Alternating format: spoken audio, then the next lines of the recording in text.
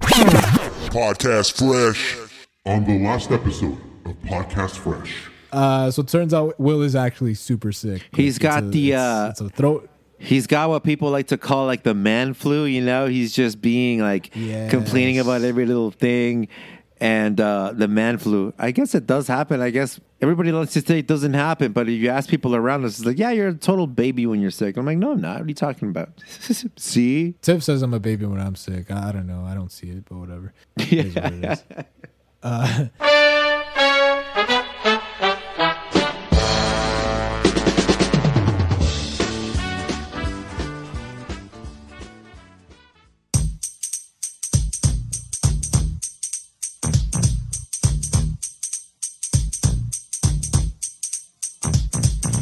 This is a story all about how Wade, Cap, and Chris just both sat down. So we'd like to take some time, man, chill out there. We'd like to talk a bit about the Fresh Prince of Bel-Air. Woo!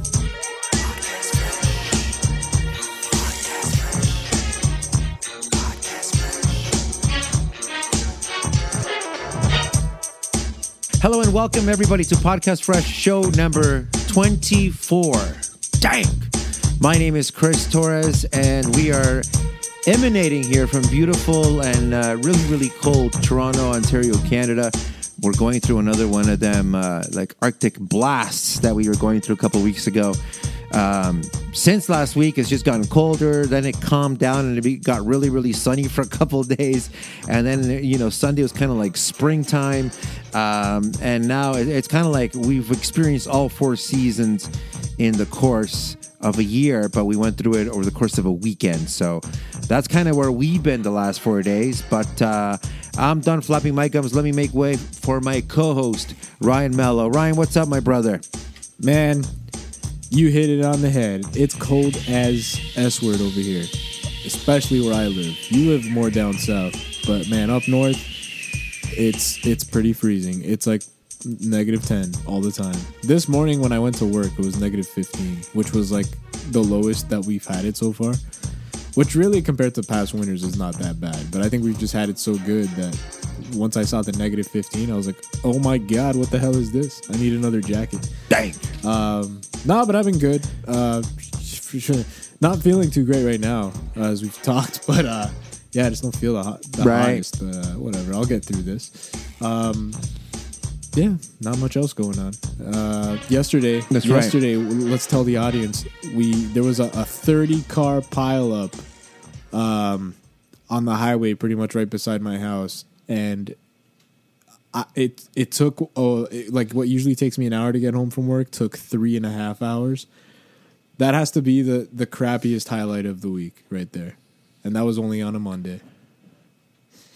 You should have just put Titanic on. You know how you like to watch a movie? If you just be like, all right, it's going to be 3 hours, I might as well watch Titanic. Or you could have easily taken down, Age of Ultron or something like that. You know, on the way home, you could have easily killed one of those. I was movies. watching Friday.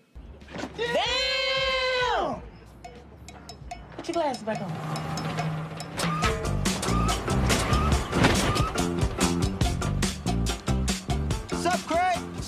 It's Smokey. Tell me your dog. Friday, I wanted to watch it next Friday, but then eventually I got bored. I started putting on beats and I was like freestyling in my car. I tried everything. I stopped for food. I got coffee. I was like, man, I am not going to get home anytime soon. But whatever. Eventually I got home and my night was pretty much shot by the time I got home. But whatever. That was yesterday. Wow. This is today. Let's get on with the show.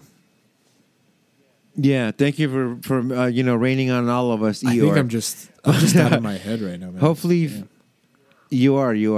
But you are contracted by the company to be here and do this show, so you are here. And then and he's shackled right now. You guys can't see him. I can. He's shackled to his chair. He's handcuffed. He's locked in. He's got to do this show by contract. And part of your contract is you can't say anything bad about me or the company. So it's kind of a win-win for me. I had a sweater on and they took it away because they said I never do the show with a sweater and I can't start now. They just said I wouldn't look as fresh as I should be. Thanks so much. Continuity. No, I'm pretty cold, but it's okay. Continuity.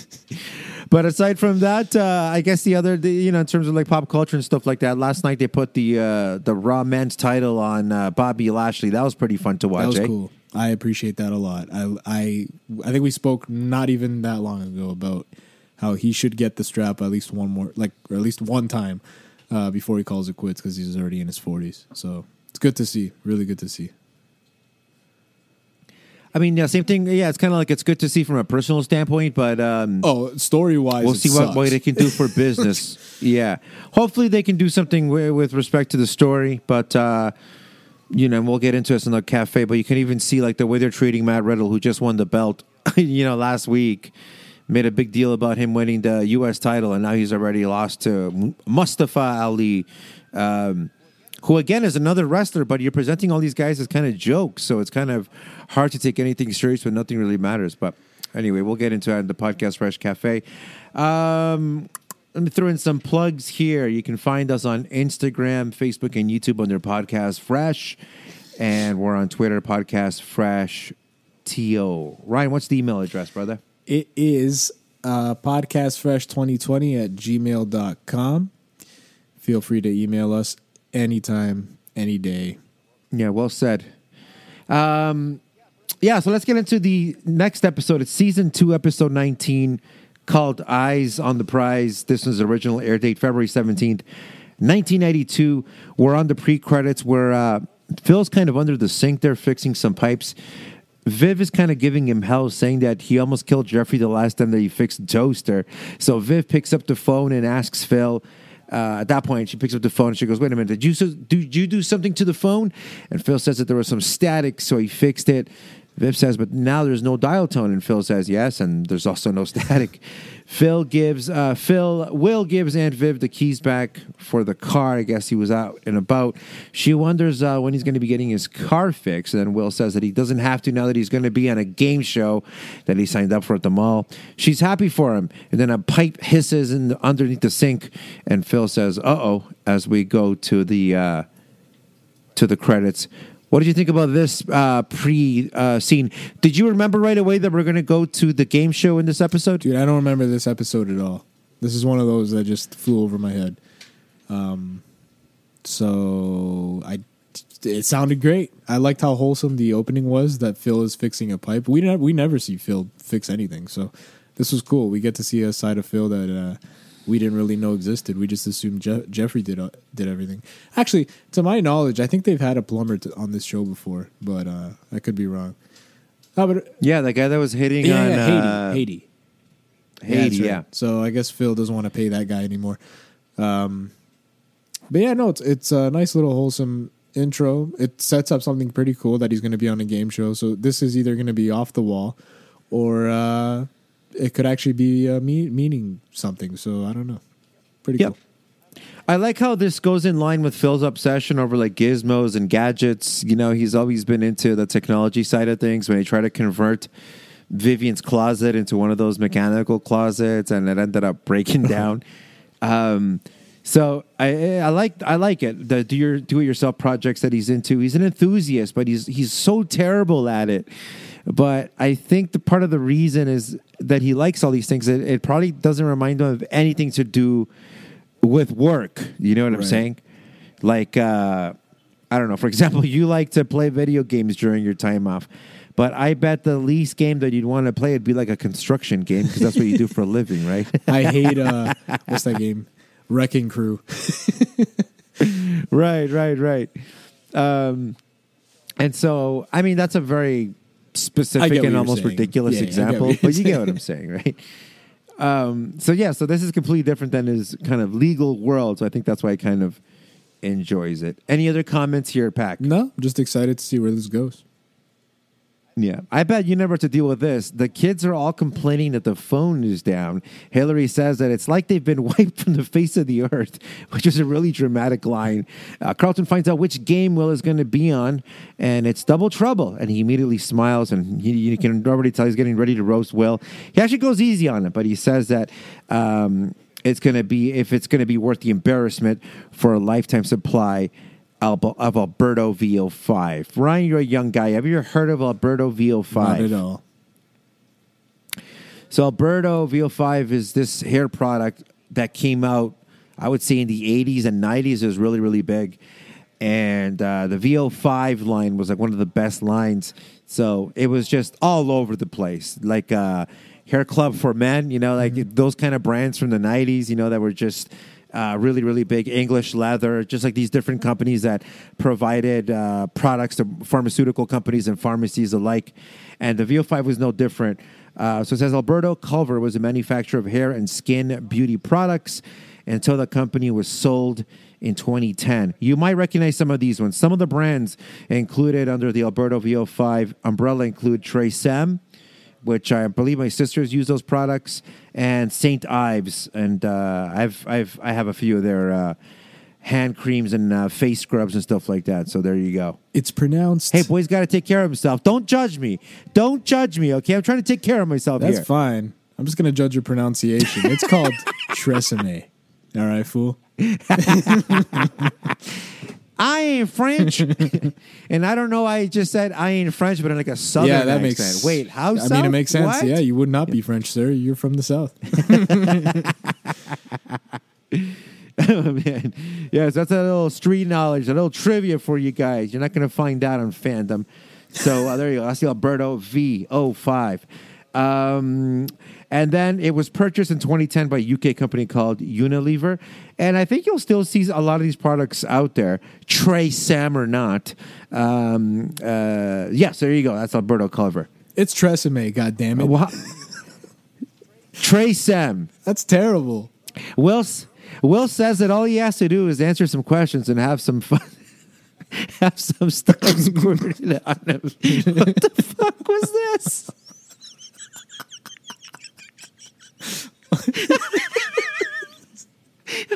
Will says so they're talking about this game and Will says that all he has to do is answer some questions and just have some stuff squirted on him. Hillary chimes in that isn't that what Jimmy Swaggart got arrested for? This one, Ryan, here's my head and here's his reference.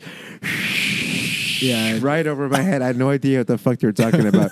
So I did a little digging, a long investigation, meaning I quickly checked on Wikipedia. Here's what I found. You love shovels. Jimmy Lee Swaggart, born March 15, 1935, is an American Pentecostal evangelist. Swaggart's TV ministry, which began in 1971, has a viewing audience both in the U.S. and internationally. The weekly Jimmy Swaggart telecast and a Study in the Word programs are broadcast throughout the U.S. and on 78 channels in 104 other countries. Oh my God, mi gente, my people, what are we doing?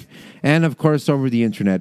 At its height in the 1980s, his telecast was transmitted to over 3,000 stations and cable systems each week. Dang!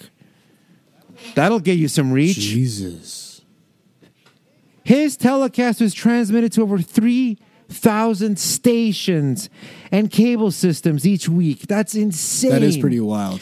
He currently owns and operates the Sunlight Broadcasting Network and Family Worship Center in Bapati Boopie, Louisiana.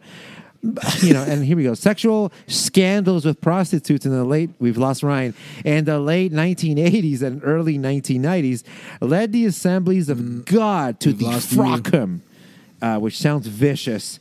As the result of the scandals, Swaggart temporarily stepped down as the head of Jimmy Swaggart Ministries. To save some face. Basically, I did some more reading, and I'm not going to bore anybody, so I'll just summarize it. This guy was in and out of court the entire time. In the late 80s and early 90s, all of it for stuff to do with prostitutes. So, an unsavory character, but there you go. So, Viv asks who his partner is going to be, since, you need a tag team partner for this game show. And, of course, this shouldn't be a surprise. One of Ryan's favorite characters, and mine, is going to be Kellogg Lieberbaum. And very smart guy, goes to school, well-studied. And he's urban enough that he can think outside the box under Will's teachings. So it's going to be Kellogg. Phil's had it with the complaints about the phone. And he says, you know what? If one more person says a word about that fucking phone, and guess who shows up? It's Jazz. He walks in and goes, hey, there's something wrong with your phone. Cut to Phil throwing Jazz outside. That's got to be a new record. And, of course... No, I think he's been thrown out twice in one day. No, I mean in terms of quickness. That was pretty fast. Jazz comes back in. Tyreek also shows up in the living room. So Will and Jazz are there, joined by Tyreek. So all three of them are by themselves in the living room. They're basically were kind of they're politicking here for to try to get the spot as Will's partner, and they both found out that Will is going to be on this game. And when he asks both of them where they found out from, and they said that they found out from Roscoe's Chicken and Waffles that Will's going to be on this show. So, Will's like, what? Why would you? Why would you say anything? Why would you say anything? Et cetera, et cetera. But to me, it's kind of like, dude, it's your fault for opening your mouth. I mean, you're blabbing around town that you're going to be on this game show. Of course, your best friends who are going to try to gain from you in this case are going to find you. So I just thought that was kind of funny. Yeah, 100%. This wasn't going to go any other way. If you start telling too many people, word gets around. Oh, definitely. So, yeah. It's an interesting dynamic so far. Will reaffirms that Kellogg is the choice for the game show, and Tyreek wants Will to choose one of them. So Will's already made his choice, but Tyreek wants Will to choose one of them in case he was going to choose one. Will still says no. Tyreek and Jazz then start going at it, showing off who's a better friend. So they're all trying to get on Will's good side. Jazz says that he watched this and he calls Phil his tubby, uneducated brother, and he gets thrown out. So that's just kind of Jazz showing off that he's a little bit smarter than Tyreek. But both of them here sort of get buried as kind of like Will's dumb friends. Yeah. Wait, why did he do that again? I forget. Like Jazz called Phil to throw him out on purpose. Yeah, it was so random. So basically, is it because of the walking said, thing, right? No, Jazz looks at him and he goes, "Yeah, but you have to walk out of here. I don't have to." Exactly. He goes, you have to walk to your car, don't you? He goes, "Yeah. How are you going to get to your car?" And that's when he makes the comment at Phil. So Phil, the idea is that Phil launches him like 30, 40 yards all the way to his car. That's ridiculous. I know. I thought that was such a weird, That's funny as hell. Such a random line. Oh, man. Yeah, so he got thrown out. The next day, Jeffrey's in the kitchen trying to make coffee with the low water pressure, basically where the tap is. Will's mad that someone broke the 3-minute shower rule, so now everybody's got to kind of suffer with this water situation that's getting worse and worse. Will tells Viv that there must be something she could or perhaps couldn't do.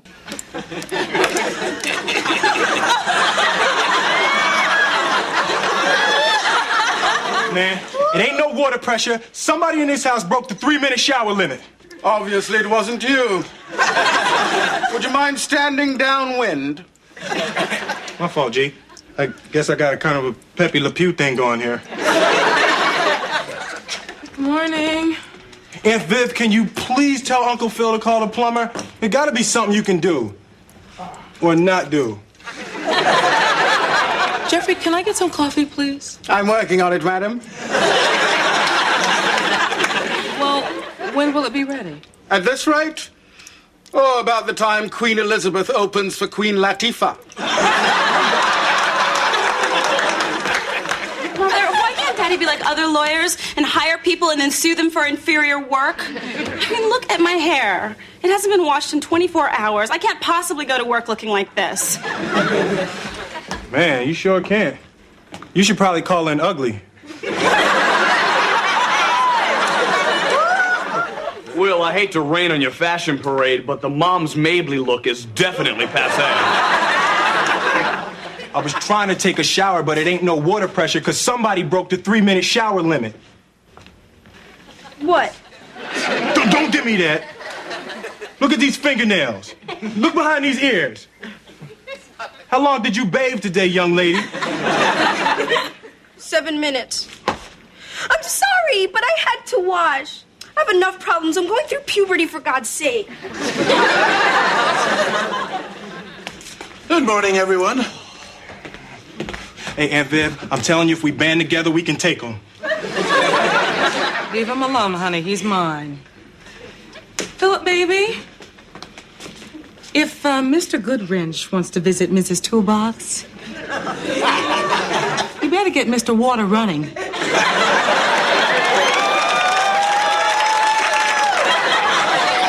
Carlton, get the yellow pages.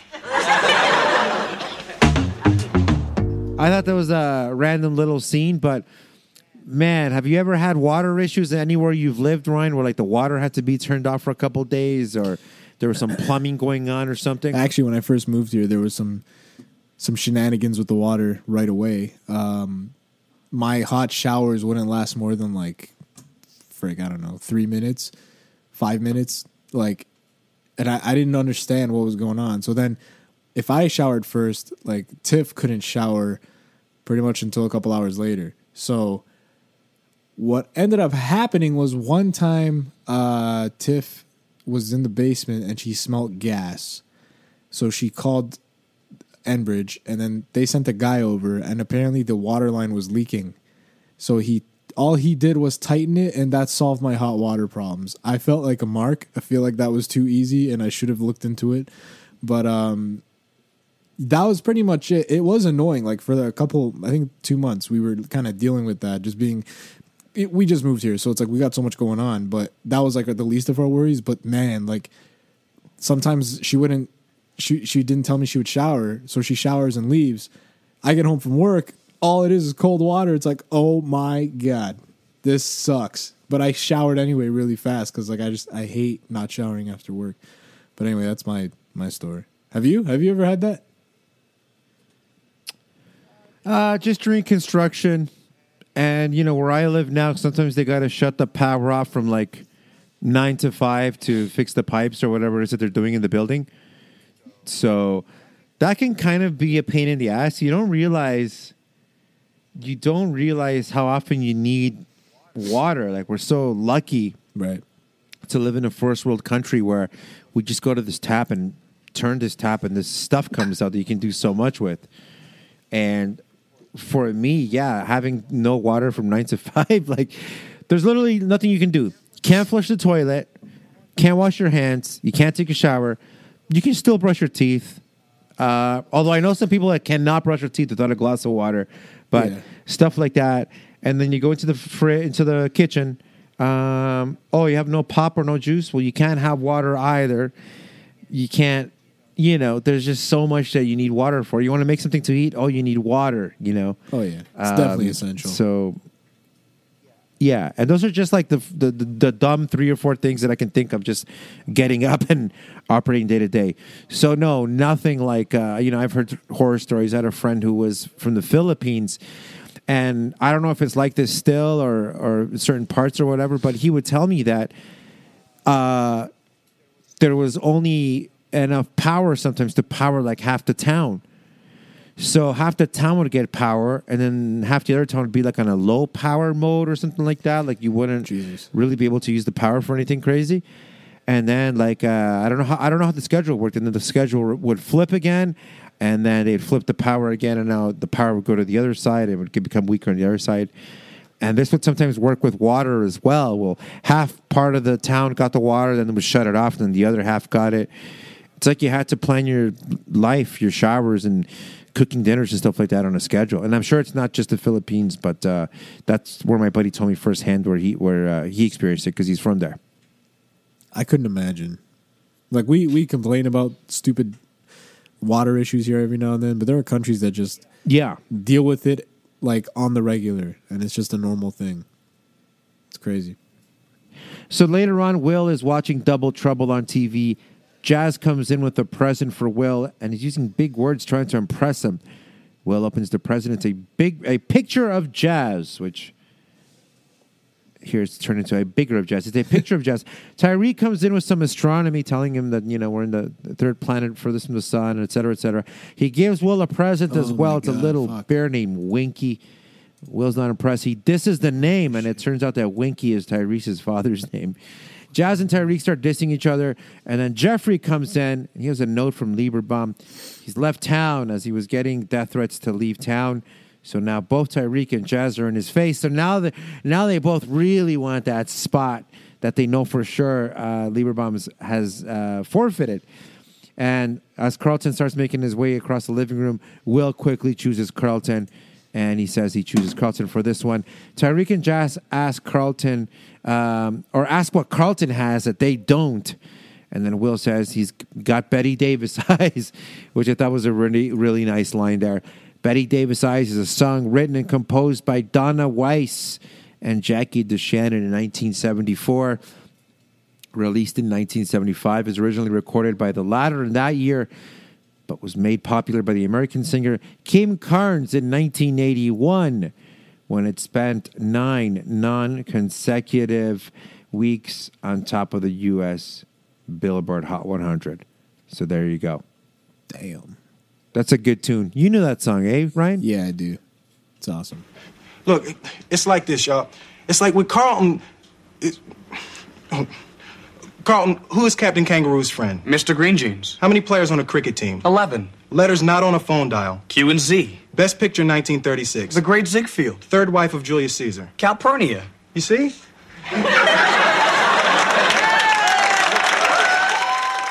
And Carlton impresses by answering all of that correctly.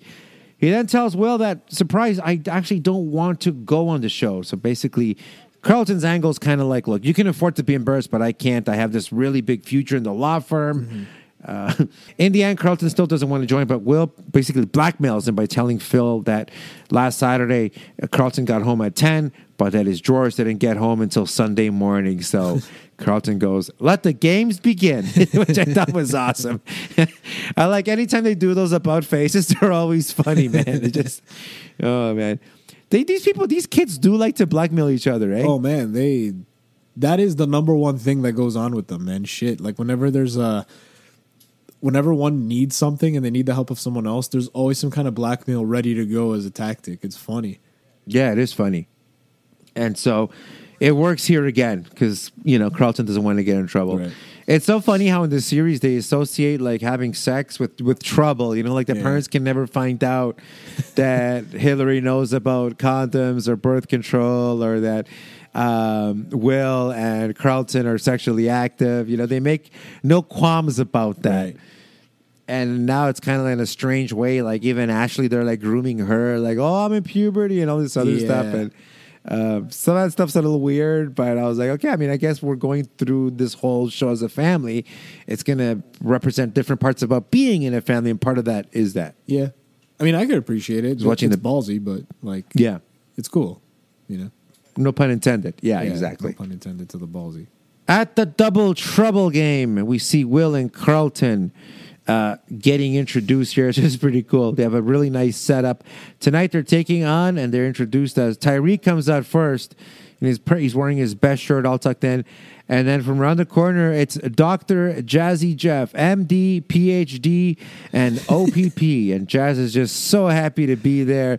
He goes right up and puts an arm around the host. Really, really funny stuff. What did you think about this ridiculousness? How the hell did they just get on the show?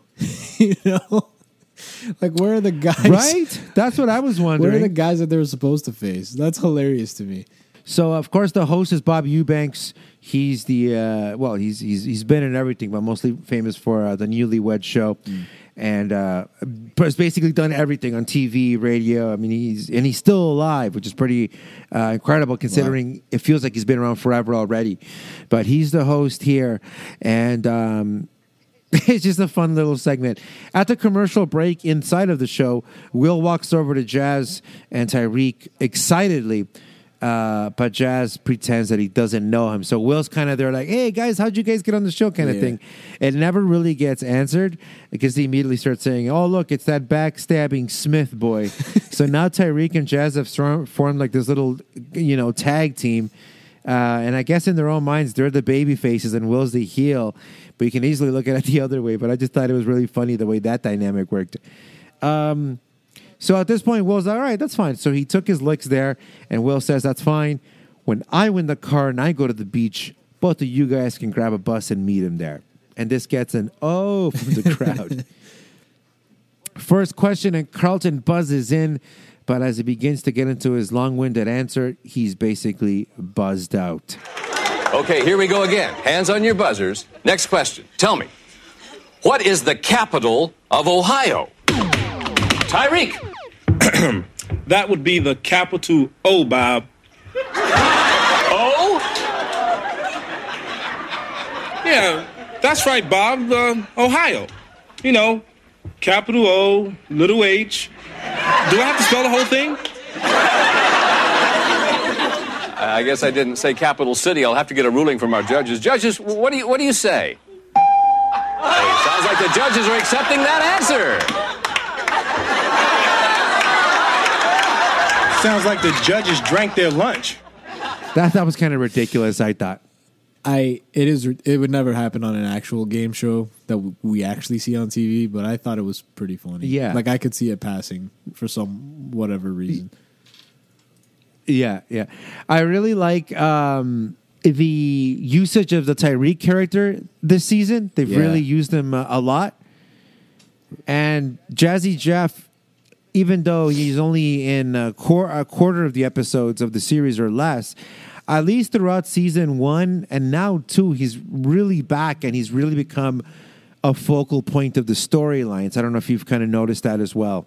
Oh yeah, once he made his return, the roles he got were more prominent. Like even though he's technically been in less episodes in season 2 so far than in season 1, he's spoken a lot more than in season 1. So it's cool that he's like literally in the spotlight, so to speak. One thing I want to say with Tyreek and Jazz, they're both dumb, but they have their own kind of certain charms that the other one doesn't have. Like they're just two different people, but they're the same person at the same time. I think it's awesome. And once Tyreek came into the picture, I was always wondering if they would do a show or an episode where like Jazz and Tyreek would kind of be not feuding, but kind of be like fighting over Will or just in some kind of episode together. And we got that here. So I was really happy with that. And the fact that they flipped it on us, you would think like it's them beefing, but it's not. They're trying to take Will down together, which is a really nice change of pace. So I just want to say I appreciate all that. That was really cool. And as for your thing about Jazz, yeah, man, it's good that we're seeing him more and more, and I hope this continues. So we're off to the next question. And the question is, the rain in Spain stays mainly in where? And Carlton buzzes in, and before he can go on another tangent, Will jumps in and says, in the plains. And they're correct for 100 points. We then go to another commercial break. After break, we have Carlton and Tyreek on high chairs watching as Will and Jazz have to go around in circles. It's even more ridiculous than how I'm explaining it. They're doing these little laps on these tricycles, these grown men, while their partners who are on top of these like tall chairs, like almost like a life-saving chair, like a lifeguard. The lifeguards. And they're throwing fruit at them, like grapes and all kinds of stuff. At another station, they're grabbing those same fruits and are now putting those fruits into a blender, and they're blending these fruits into a pulp and into a juice, and then they're putting this juice and pulp into these plastic toy guns, and then they are riding their tricycles back to their partners and squirting the juice into the mouth of Carlton Tyreek. The fuck did I just read?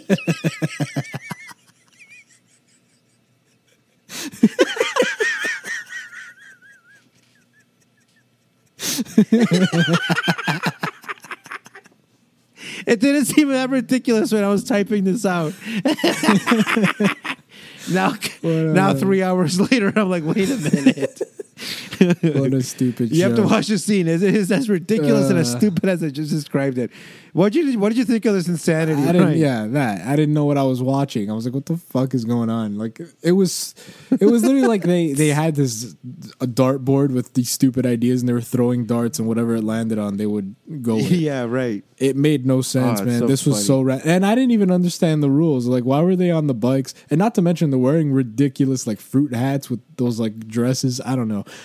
It had no. I didn't understand the goal of it. Like I just didn't get it. They didn't make it clear. Yeah. They were just like, the stupider you act, the more points you get. It's like, okay. Yeah.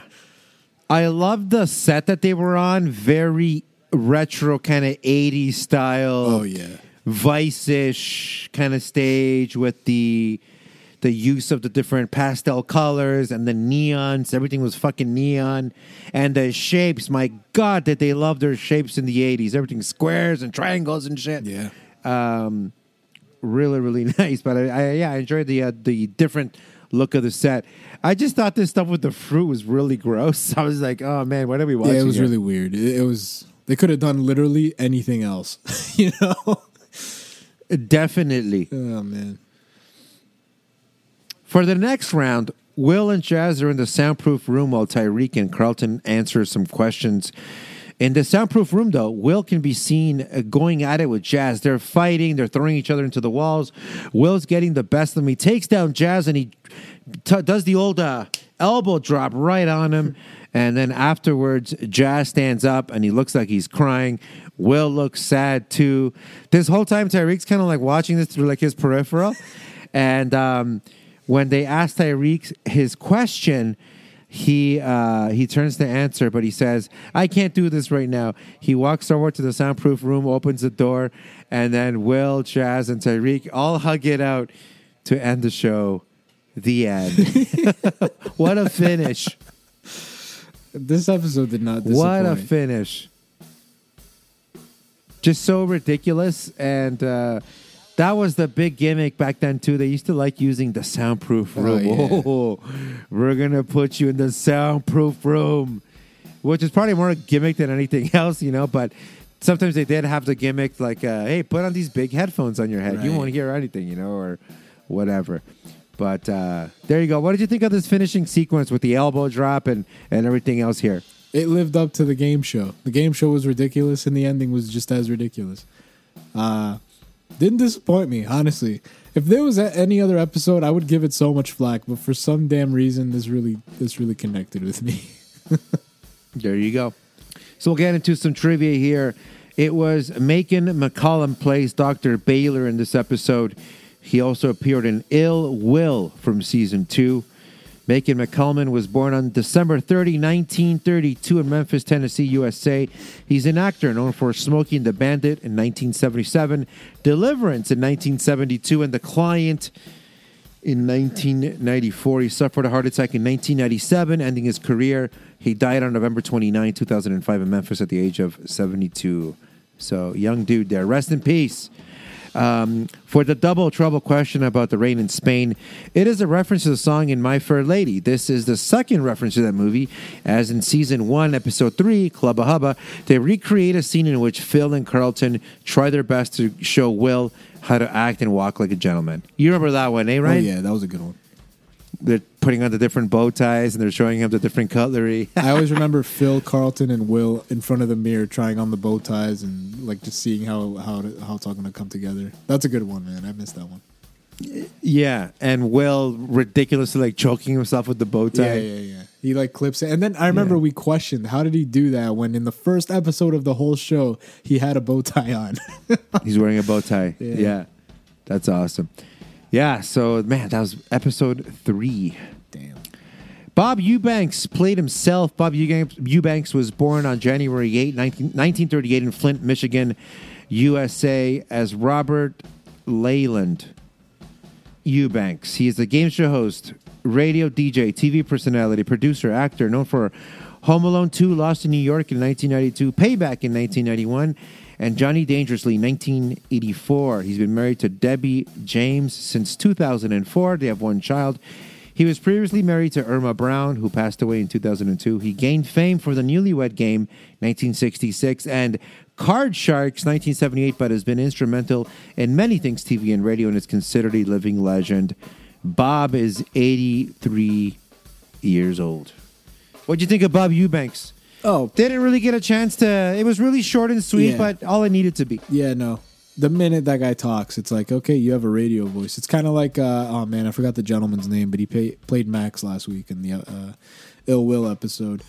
Okay, they have that radio voice that's so nice to hear. So I'm not really that familiar with him, to be honest, but it's one of those guys that, yeah, I've seen him around. Right.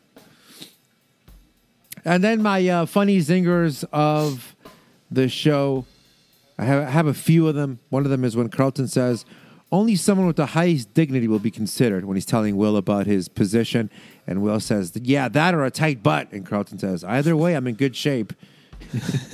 Another one's when Jazz says, for you, in recognition of our salubrious and sudorific friendship. And Will says, yo, man, you got some salub on the side of your lip, when he's trying to kiss his ass there. Tyreek says, what's he doing here? And Will says, yo, you both still ain't angry about that watch. And Tyreek says, he sold me a fake watch. And Jazz says, he paid it with a fake 20. And Will says, you should have known it was fake when the guarantee was for 1 hour. And you should know that the Jackson of the 20 ain't Jermaine. So I like that little double indemnity. But my favorite, for whatever reason... I mean, look at my hair. It hasn't been washed in 24 hours. I can't possibly go to work looking like this. Man, you sure can. You should probably call in ugly. There you go. Ryan, give us your final thoughts on this episode and give us your rating. Yeah. I think this episode is one of the funniest ones that you could see in season 2 at least. Probably the whole show, but definitely season 2. Very, very humorous. Like I said before, I'm really happy that we got Jazz and Tyreek in one episode where it's dialogue heavy and they kind of like, apparently they know each other already, but to us it's like they just met. So it was cool to see. Everyone else in this episode all did great. Carlton did great with his, as usual, trying to be the smartest guy in the room, but really he's just complicating things. Hillary with the jabs, of course. Phil, Vivian, everyone had a good line here. But yeah, I just thought it was really, really funny, and nothing deep, but just really, really funny. Like I said, it's just there's not much else to it.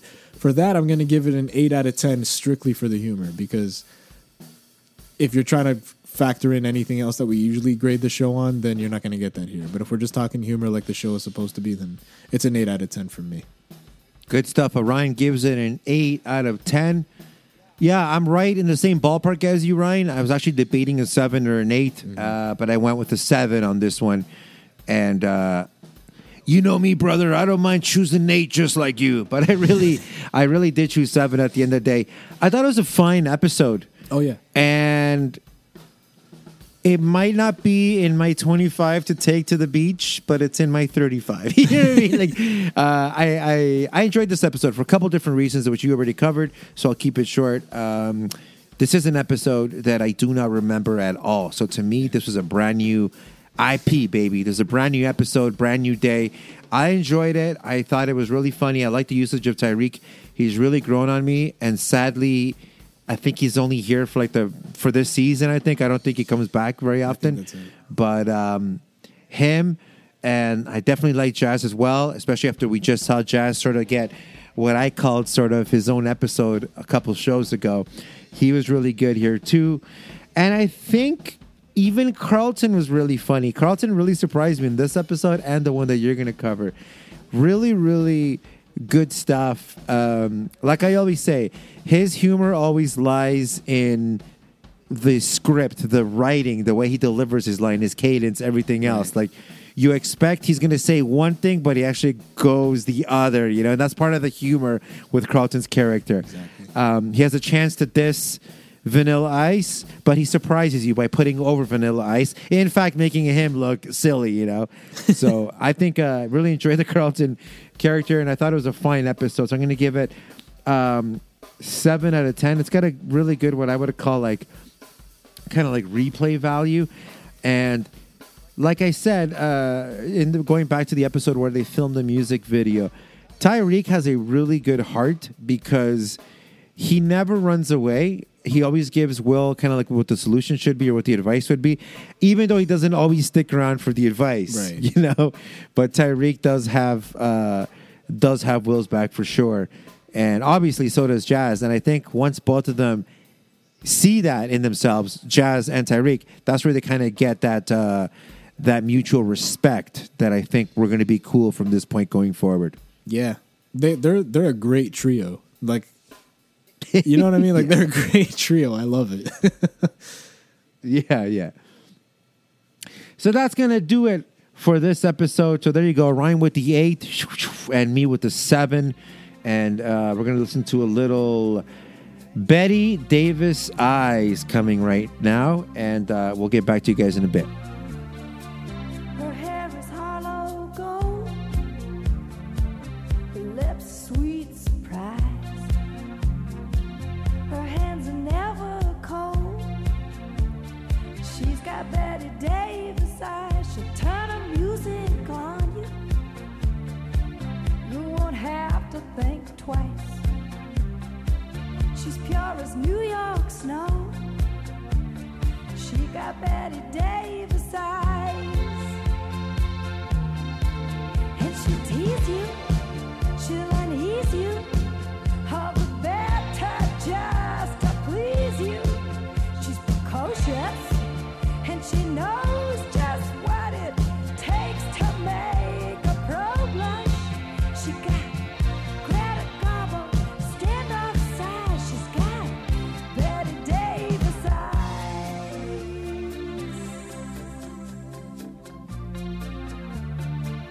She'll let you take her home. Whet's her appetite? She'll lay you on the throne.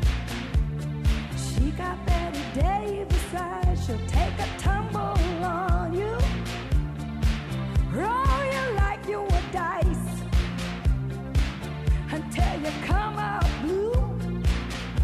She's got Betty Davis eyes. She'll expose you when she snows you, off your feet with the crumbs she throws you.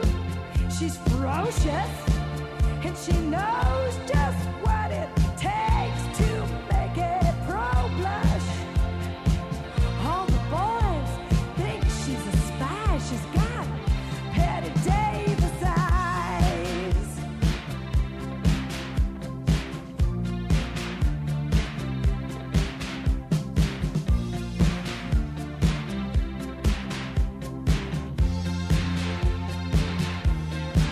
And she'll tease you, she'll unease you, all the better just to please you. She's precocious, and she knows just what it takes to make it pro blush. All the boys think she's a spy. She's got Betty Davis eyes.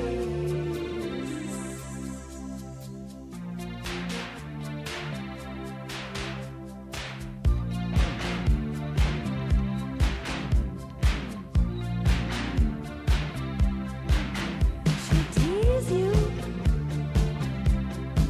she'll unease you, just to please you.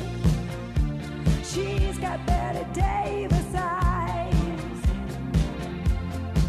She'll expose you when she snows you. She knows ya. She's got Betty Davis eyes. All right, guys. Hope you enjoyed some Betty Davis eyes. And now we're going to get into episode 20, titled Those Were the Days. Original air date February 24th, 1992. So we start at the Banks kitchen with Will going nuts, taking pictures of Phil. He's telling him to Vogue. Phil's just like, no. Aunt Viv asks Will why he's been taking pictures of everything for the past couple of days. Will says it's a photography assignment, and he wants to do something meaningful and artistic, but without people getting naked. This gets a pop from the crowd that I didn't understand why, but okay. Or nothing like a little nudity, I suppose. You know? Suppose. It's just kind of you laugh at the joke, but you're not supposed to ask any questions. Yeah. But it's because it's kind of like, dude, you're still in high school. How old are these people that you're taking naked pictures of? But it's dressed up as an art thing, so it's kind of like acceptable. You blur that line, and it's kind of like, well, you can't say anything. It's part of the art. But you know he wants to do the naked pictures. He's saying it from like a pervy, like, oh, maybe I'll get some nude models or something, you know? It's almost like he's saying, can you give me the go-ahead to do so? Yeah, exactly. Right. But anyway, Carlton walks by. He has a nice camera setup. He's got a tripod. He's got the whole nine. And he sets it up, and Will just goes, you know what, the assignment's due today, and you haven't snapped a single picture. And Carlton just says, don't worry. He snaps pictures of himself in different poses. Will just says that this isn't the Prince video. So Carlton was doing these very Prince-like gestures and poses with his hands.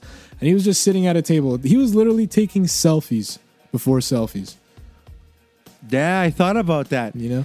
And I like how Will immediately crushes him. He goes, this is a photography assignment, not a, what is it, a Prince photo shoot? Prince video, yeah. Amazing. Yeah. I found it right away weird that Will was like, the assignment's due today and you're not done. Like, that was like, whoa. That's a Carlton thing right there. Yeah. I thought that was kind of I guess Carlton felt like this was a slam dunk and just an easy he A. could get away with doing it on the last day. Easy A. Yeah, I thought a lot of things were easy A's and they weren't. Yeah. Jeffrey walks in saying that an old friend of Phil's is here. When asked who it was, Jeffrey said she wouldn't say and that she was too busy calling him a pathetic servant of the capitalist fat cats. Phil and Vivian look at each other and yell out, Marge. In walks Marge. She introduces herself to Carlton and Will, and she says to Will that he actually looks like her old boyfriend. Will then says, I take it he was blindingly handsome. And she says, turns out, she says that her boyfriend was actually Eldridge Cleaver, which is her ex, who was pretty revolutionary. Carlton tries to make a joke. The no-sell was diabolical. No one gave a damn about his stupid Leave It to Beaver joke. And then Marge just says that because Will is questioning how he knows Eldridge. Marge says that she knows him because they were all in movement together. Her, Eldridge, Olafami, and Adesimbo. And then when Will is like, who the hell's that? Marge says, well, Phil was Olafami and Vivian's Odesimbo. And they raise their fists in the air. Will says, okay, I'm about to bust a gutter. This was a really, really cool intro, man. Like, it was so different, and it's like, what are we in for here? This is something that we don't know about Phil and Vivian, and we're about to do a deep dive into their past. Yeah. So she's Phil's ex? No, they were just all friends. They were all like radicals. Yeah. Oh, that's right. Yeah. Right? Yeah, we definitely learning a lot about the banks before this. Oh, yeah. And the cool thing is that when you see episodes like this, they really don't come from out of left field or you're right, it is a newer episode with a different flavor and everything. But it's covering nothing that hasn't already been hinted at from that very first episode when Will's putting up the posters of Malcolm X. And Phil tells him in that very same episode, he goes, I went to the marches. I went to go see the brothers speak. Right. And he goes, oh, man, you want to see the brothers speak? He goes, I was there. This is when Will was like, what do you know about, he came in with that kind of attitude. And Phil shut that shit down. He shut that shit down. So to see it blossom into a whole episode. It's a nice callback. In that direction is pretty cool. You're right. Yeah, and Marge. Good work. I was gonna bring that up, but you beat me to it. Shit. Look at him. Look at Chrissy. Damn, I thought you were going to move on, so I want to jump in there real quick. No, you stole my thunder. Damn you. All right. There you go. That was, we lead into the intro credits, and we do the whole theme song. This was a story all about how, whatever. And then back at the Banks house, we see the whole family having tea or coffee. I never know anymore. I'm just going to assume it's coffee or tea. It's Jägermeister. Commercials for Jägermeister. A guy comes out of a hedge. He's covered in mud and blood. He's holding one high heel shoe. Did I just eat a stripper? Jaeger. There you go. To the point. Direct. Really? It's Alpenheimer. Warren Jägermeister. Right. I bet you anything it's tea. It's probably tea. It's probably water. If I have a British butler, it's going to be tea. Well, we know the family. It'd be silly not to. Yeah, and we know the family does tea time. So go ahead. You wonder what? No, go ahead. No. I was just going to say, I wonder if they would hire like a Mexican lady to work in the kitchen if they want to like tacos for the night or something like that. They have to hire, or an Argentinian person. You got a person to come in and get empanadas for you. So they have to hire like someone of the culture for the ethnically appropriate person. Food. Yeah, exactly. So you want to eat fish, you get the Portuguese guy. That's awesome. Yeah. Oh man. You want a body hit and you decide to make Italian that night. That's awesome. What? That's awesome. Go on. It's not awesome, but it's awesome, But anyway, they're having tea time. Let's just say they're having tea time. And they're reminiscing on Phil and Vivian's old days. Well, you two have come a long way from that fifth floor walk up you had when Olafami and I were in law school. Oh, boy, those were the days. Oh, we marched on Washington, staged sit-ins, held hunger strikes. Oh. Would that have been between breakfast and lunch or lunch and dinner? But we knew how to partay, too. Ooh, did we ever? Oh, remember Woodstock? Yes. 20 of us tried to squeeze into that tent. Vivian and I jumped into that lake naked.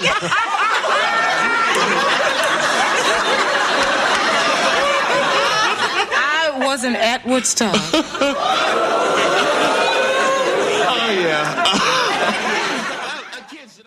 Will is still taking pictures in this scene. He asks Marge to take a picture, and she just gets a little odd, little weird, and she gets up, hides her face, but she pulls out a photo book. Chris, what did you think when you saw that reaction? I thought, wow, she must be in some kind of trouble. Okay. But like the funny part is like now people don't want their photo taken sometimes because if it's on your phone, it could be uploaded in like seconds and everybody can see your picture. But back then, her photo's being taken on film stock. So that film stock would have to be taken to like a store or you'd have to go develop it yourself somehow. So by the time the pictures comes out, and then what? Did she think that like they're going to run that picture on the newspapers? I don't know. But I guess when you're on the lam, when you're running away from the cops, any little thing like that would make you a little bit paranoid, I think. Yeah, no chances. I mean, there's a chance when the picture gets developed, the guy notices her or recognizes her. You never know. You never know. So, yeah, Marge pulls out this photo book to distract from the whole picture ordeal. Hillary grabs the picture book. She's looking through it, and she says, "Who are these two? And who's that ugly kid?" Vivian goes, "Well, that's your father and I, and that ugly kid is you."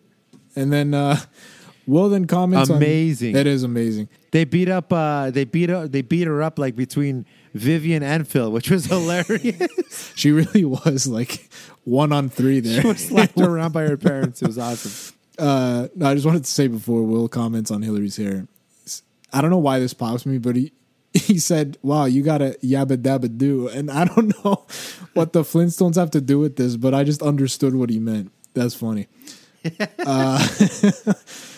Ashley then comments on Vivian's short skirt in the picture.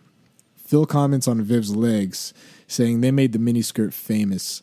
Ashley then says, "Well, I have mom's legs. Can I wear my skirt that short?" And then Phil goes, "You have my legs," and the answer is no. Dude, I love that so much. You have my legs, and the answer is no. Oh, that was so good. And that continues with, sort of Ashley's, travels through adolescence as we keep going here. Right. It's almost like for these two episodes, they're not really focused on Ashley all that much, so they have to find ways to put her in the episode a little bit so that her story continues. Yeah. In the previous episode, it was just she got busted for the 7-minute shower, and in this episode, she's kind of just like a bit player in between. But we're definitely making. By the time Ashley shows up in season 3, it's like this is a completely different human being, Yeah. But this is the last of that cute little young Ashley that we all saw in season 1. And this has been going on for a while. A few episodes ago, like maybe 4 or 5 episodes, like she starts mentioning boys here and there. I remember the episode where Hillary had a catering job.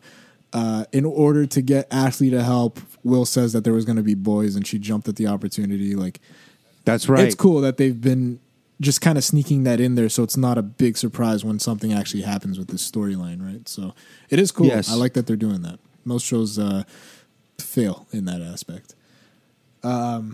See.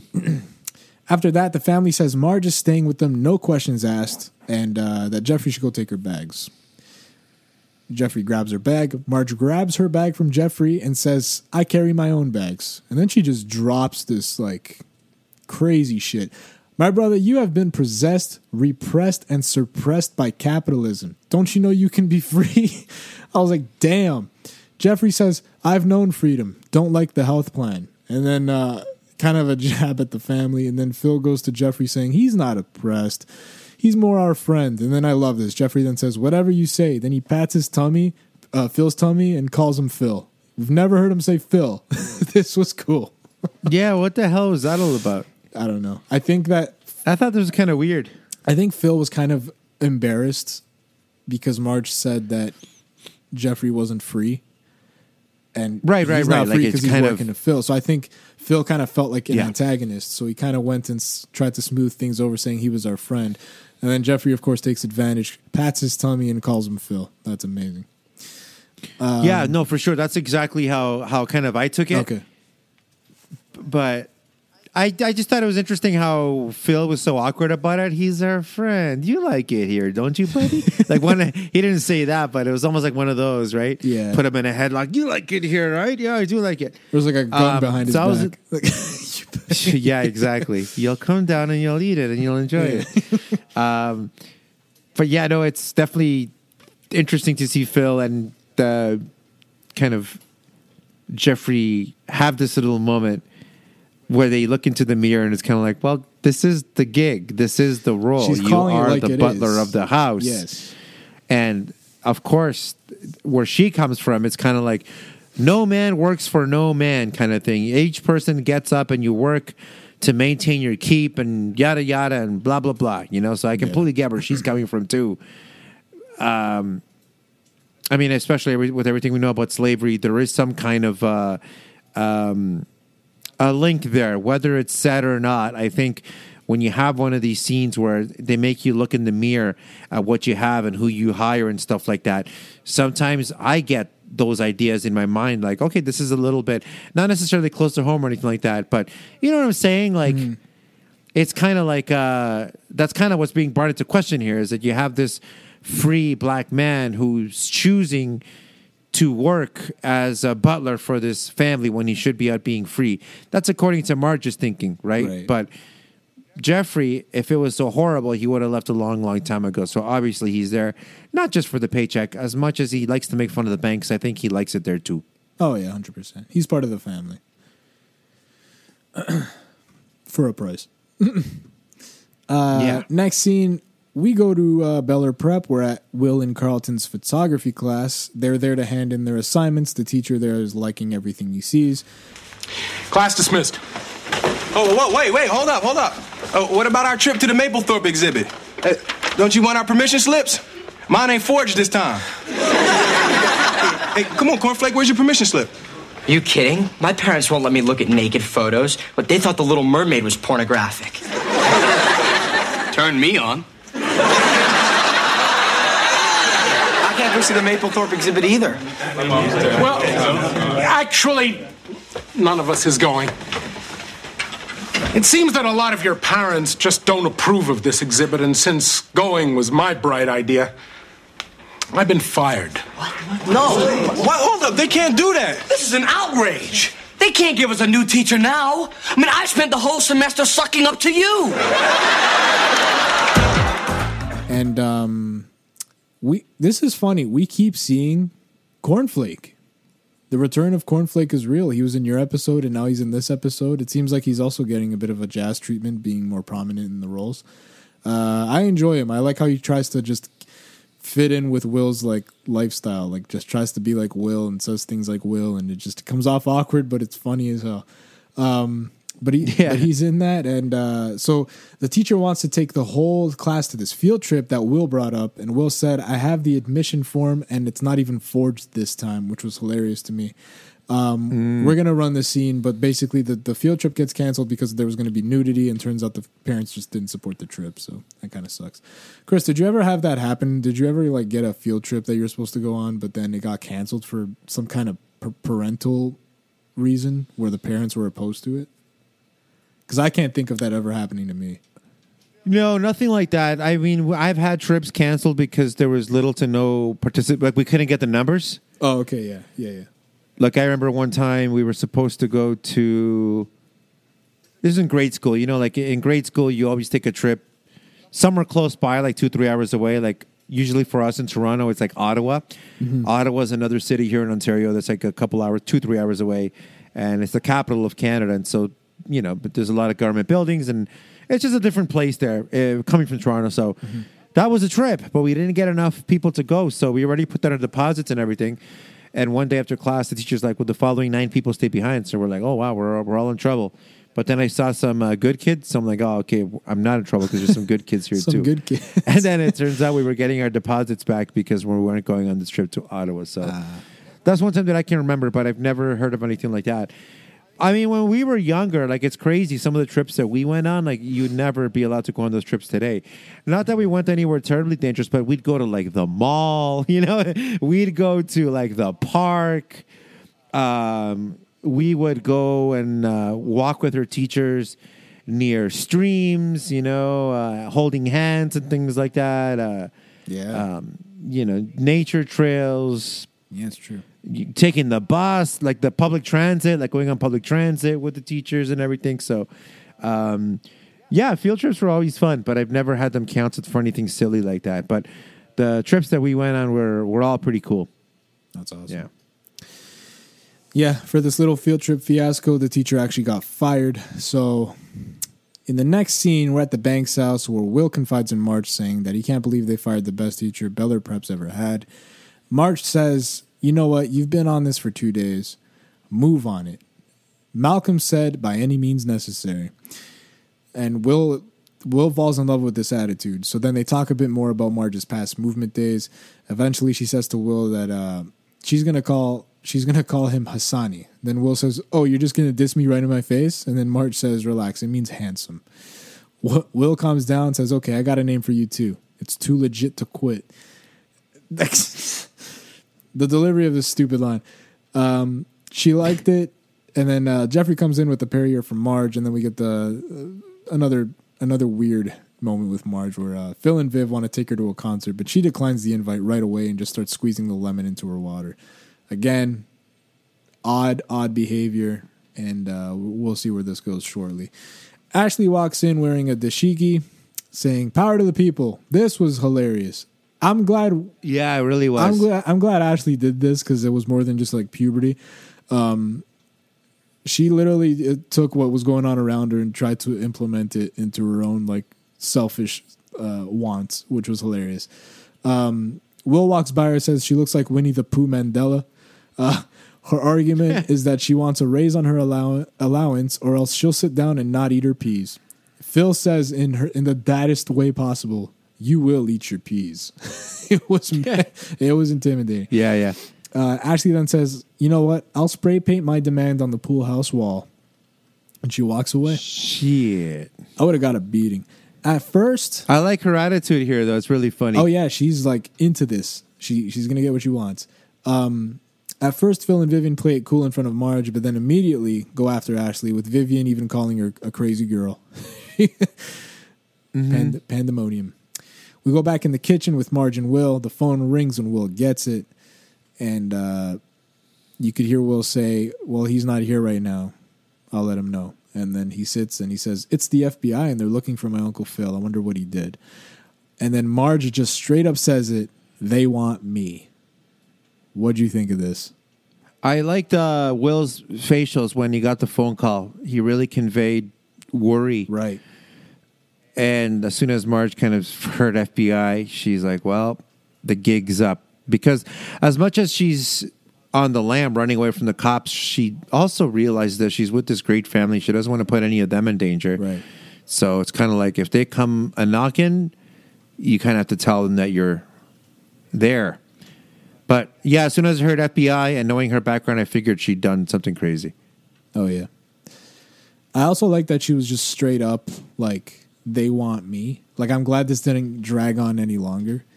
Because it would have been dumb. Yeah. Like, the FBI is calling the house now, like, what's up with Phil? Like, it would have been dumb. So I'm glad she just straight up said, "They want me." So we kind of get on with the next chapter of this whole story. That was the FBI looking for Uncle Phil. I wonder what they want. They want me.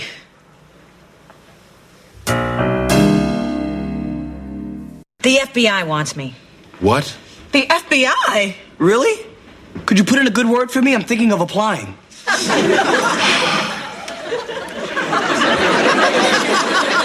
She means they're after her, Carlton. She's a fugitive. We're harboring a fugitive? Look, no offense, Marge, but I'm not going to prison over this. No way am I sharing a cell with a woman called Big Mama. Marge, I don't understand. What do they want you for? Take your pick. I helped a bunch of migrant workers bust out of an internment camp. Broke into some federal buildings, shredded a few files. Made life pretty damn difficult for the South African embassy back east. Man, and I thought I was doing my part by going to Spike Lee movies. Does the government know where you are? They probably know I'm in the area, and they're checking out everybody I know. Oh, no, it's cool, Marge. We're going to stand right behind you, right? And it seems like Will and Ashley clearly want to help her, but everyone else thinks otherwise. Hillary even goes to say that it's a felony that they're harboring a criminal, and she doesn't want to go to jail next to a crazy lady. So, yeah. In the next scene, we're back at Bel Air Prep, and Carlton is trying to get a petition to get back the teacher that got fired. We'll also insert the scene, but this is where Will kind of got consumed by Marge's ways, I guess you could say. He has become a radical. He basically gets in and he says, what we need to do is barricade ourselves in here and do a sit-in. We need to do all this crazy thing. We need to lock the doors and put bar the windows. And Carlton just says, you know what? I think we should all leave. And Carlton actually gets everyone to leave, and Will stays behind, leaving none other than Cornflake with him. That is awesome. I like that Cornflake is literally this committed to being Will's friend. Where are the safety goggles? Damn, my butler forgot to pack them.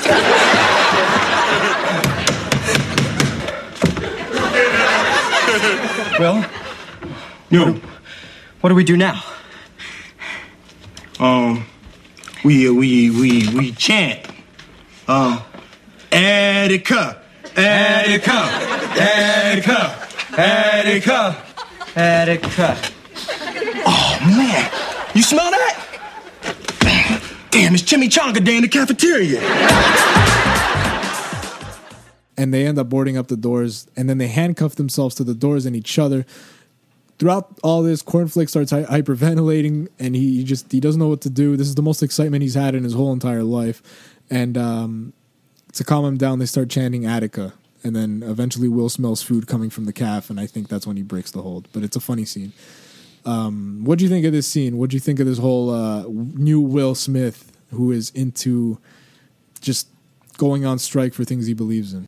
Well, you kind of knew it wasn't going to end well. No. And I did like Cornflake's energy, especially when he's got like the fist up and he goes, yeah. And Will's like, yeah, like him. He's got the right energy, kind of puts him over a little bit. But it was just so heavy-handed that it couldn't help but be so ridiculous and funny at the same time. Right. And yeah, they're kind of doing this two-person final stand. And then Will smells through the door and he goes, oh, damn it, it's chimichanga day at the cafeteria. I forgot.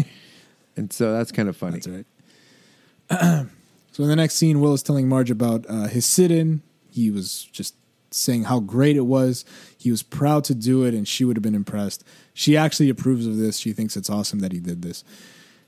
Phil, though, walks in, and he says, you're proud that you suspended a kid? Because Vivian says that this wasn't a joke and that Will should go to his room for being suspended for 3 days for his antics. Phil kind of calls on Marge, saying, how could you approve of this? And then we finally get a much-needed talk between the three of them.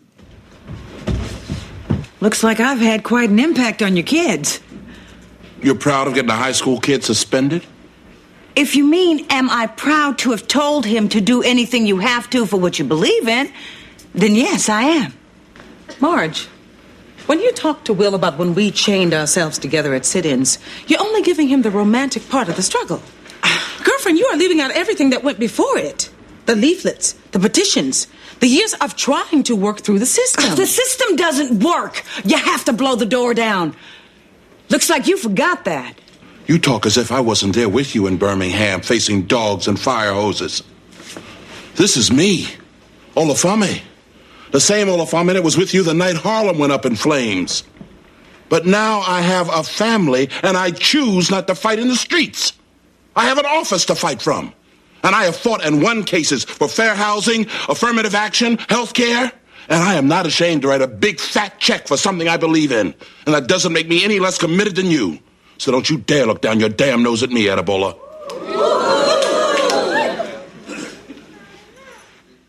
I like that they both have... Right. They're both against Marge, but in different ways. It's cool. And then Marge's whole argument is that what she's seen and what she's been through, the system doesn't work, and you have to be this way. It's a really cool thing.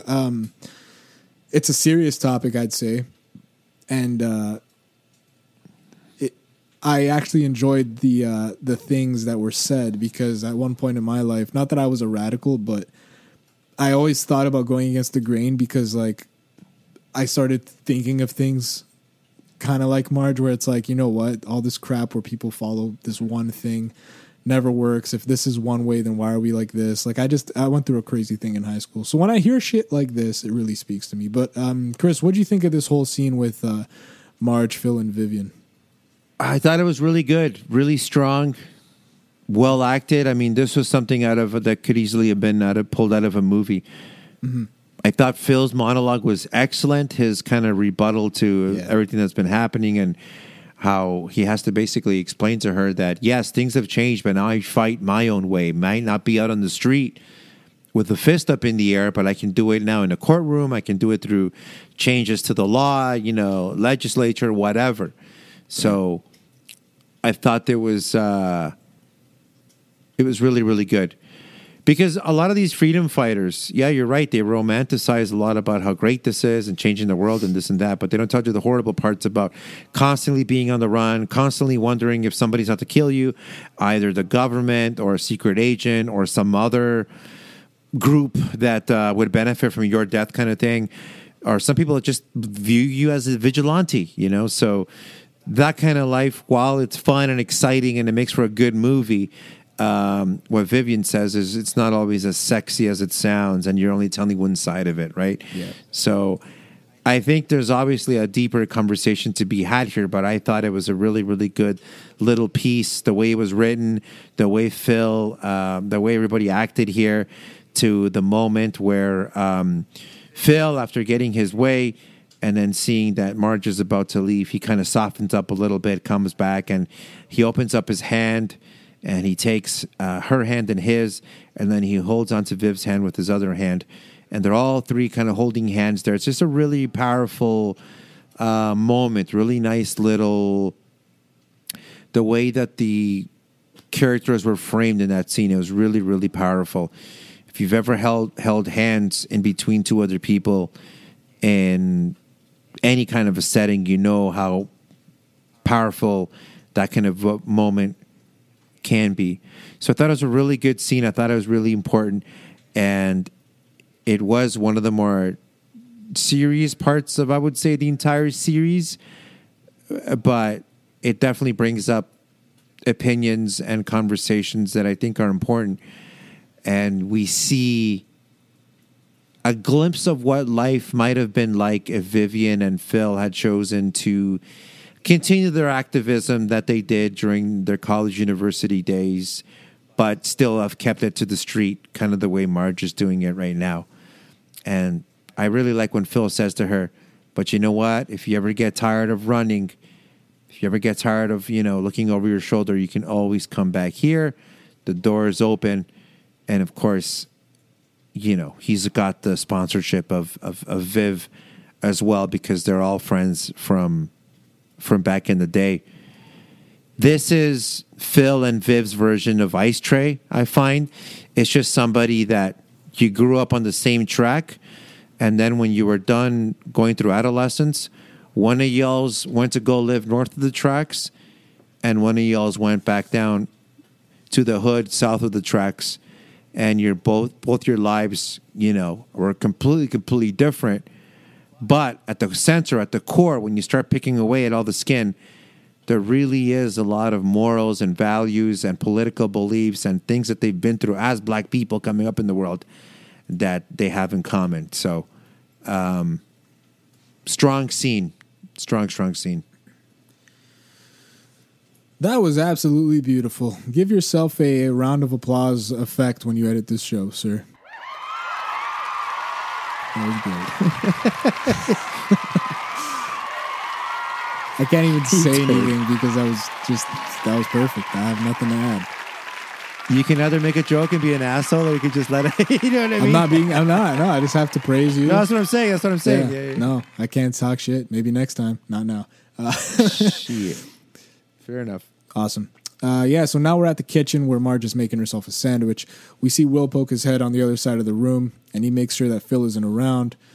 She says, no, he's at the study or whatever. So he comes down because he got sent to his room for being suspended. And Marge tells him that she's packing up and getting ready to leave. Will says, that's awesome. There's a rally going on in D.C. and that she should go. Then she says, maybe I will drop by. Will then says, cool, I'll be ready in 10 minutes. And then she's like, why? And then he's like, because I'm coming with you. And then Marge tells him that he's a kid and he belongs at home and it's no place for him.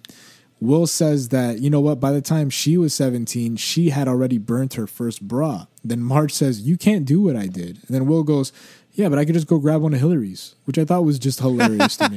That was awesome.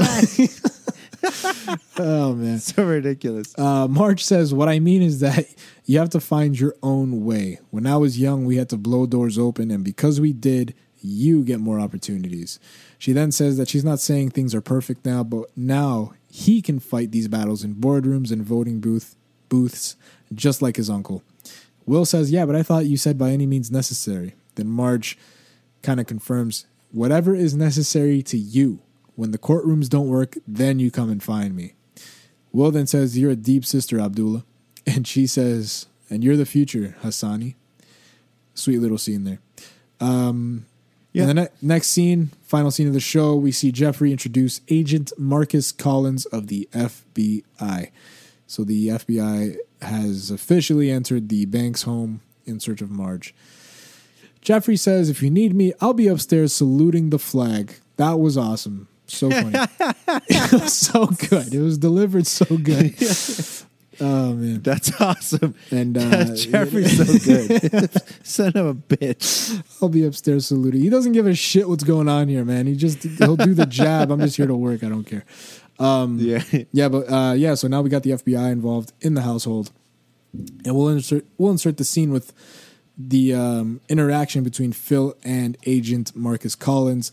But basically, he's there looking for Marge, and he said he has reason to believe that this family has been in contact with her.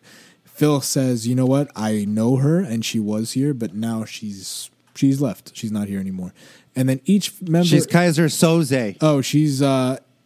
who's that guy that went missing for a long time? Anyway, whatever. I can't think of him. Kaiser Soze, as you say. But everyone in... Usual suspects. The usual suspect. Okay. That was not worth the interruption. Damn you, Chris.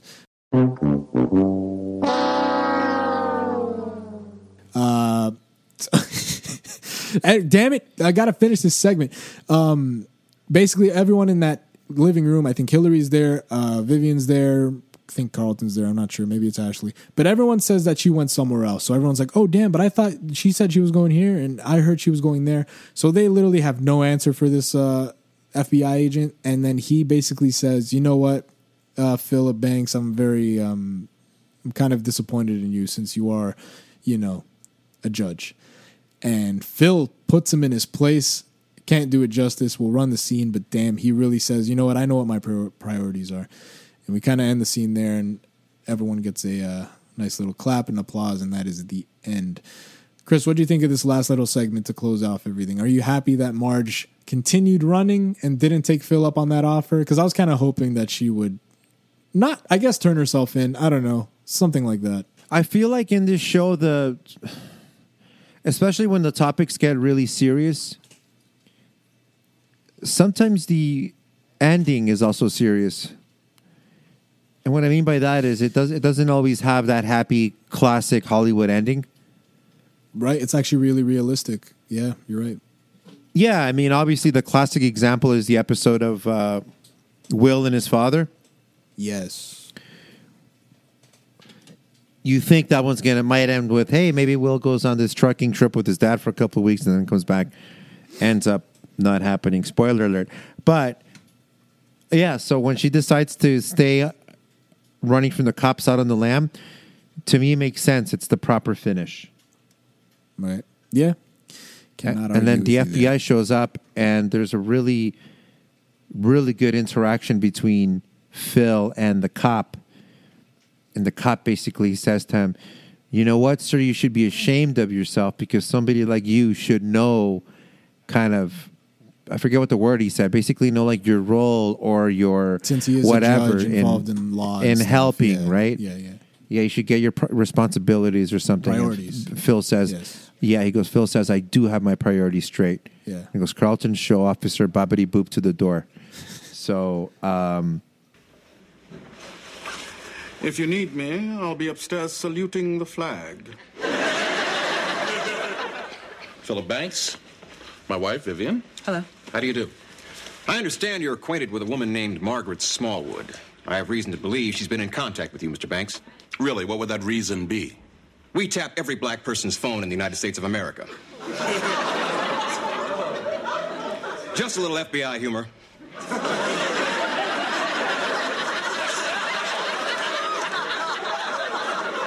But seriously, folks, harboring a fugitive can have grave repercussions. Marjorie Smallwood is a very close personal friend of mine. I consider myself privileged to know her. She was here, but she left sometime this afternoon. Do you have any idea where she was headed? As a matter of fact, she said she was going to a nuclear power plant in Texas. But then again, she did mention a migrant workers camp in Salinas. No, honey, she said she was going to a voters registration drive in Biloxi. Well, I thought she was just going to Saks.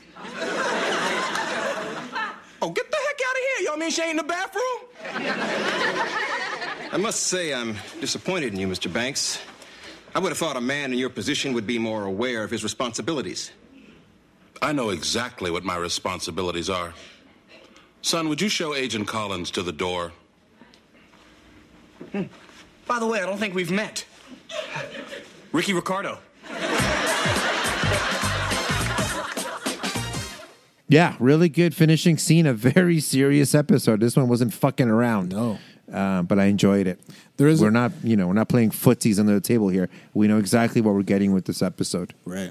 There is a running gag though of Carlton saying that he wants to be in the FBI, and then when he shows the FBI agents at the door, he introduces himself, and that's where it ends. I thought it was ridiculous. Didn't need to be in there. I didn't like it, but whatever. That's my opinion. Before we get into our scores, let me just go into some final thoughts, trivia, facts, and goofs. Trivia. After Will and Cornflake handcuffed themselves to the classroom door, they began chanting, "Attica, Attica." This is a nod to the film Dog Day Afternoon, in which a character chants it at the police in protest. The chant itself refers to the Attica prison riots of 1971, during which prisoners took over a prison in protest of poor treatment. That's crazy. I might actually watch that. Sounds good. And then I think we have a goof here. When Agent Collins comes looking for Marge, he states her full name as Margaret Smallwood, but a moment later, Phil calls her Marjorie Smallwood. I think that's just Phil giving her a cute little nickname. I don't think that's actually a continuity error, so to speak. But that is the only goof I found. And then I also got some background on the actress that played Marge. Her name is... Oh, cool. Yeah, tell us about that. Yeah, her name is Peggy Blow, and her first role was something called... What a name. Yeah, Peggy Blow. Peggy in Portuguese means, like, take it. So her name is Take It and Blow. Terrible. First ever role was in 1978. She played Bunny on Rabbit Test. I don't know what that is. I hope it's a cartoon. She later made her... appearance on this show in 1992, Fresh Prince of Bel-Air. After that, shortly she appeared on an episode of Seinfeld, which is a very popular show, and she was on one episode. She played a mail clerk in 1997. And a year later, she would make her another appearance on another popular show, The Wayans Brothers. She played Crazy Mary on the episode Help a Brother Out. She was also on That's So Raven, which is a personal favorite of mine. I grew up in the 2000s. Bite me. And she's been acting ever since, and her last actual role wrapped up last year when she was in the TV series On My Block. She played Ruby's abuela. So, really cool. This woman has continued acting, and she still seems to be active, from what I can tell.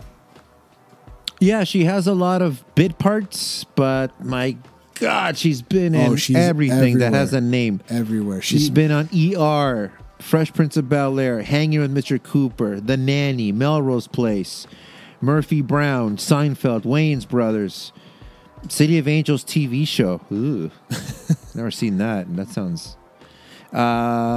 Dexter. There's another Dexter. Who the fuck was he? Because I'm good on Dexter.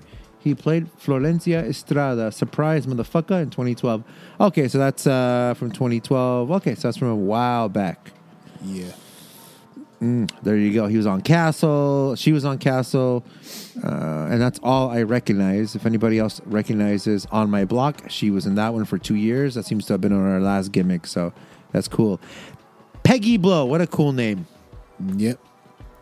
She gets the cool name of the episode. That's cool. That's a cool name. Yeah, she has been in everything. Primetime TV, all her life, 3 decades of acting. And she was actually born in West Germany, which is pretty cool. Right. Pretty cool. Anyways, before we get into that ratings, Chris, tell me your zinger of the episode. Yeah, so the zinger of the episode, I think I wrote a couple, didn't I? I did. Yes, you did. This is when Will says to Carlton, who's taking all these ridiculous photos, he goes, "This is a photography assignment, not a Prince video," which I thought was really funny. And then another interaction, Will says, "My horoscope says that I'm going to be a famous rapper with a TV show." And Hillary Banks says, "Oh, those things are so stupid. What does mine say?" So Will says, "Yours says, be prepared for a fall.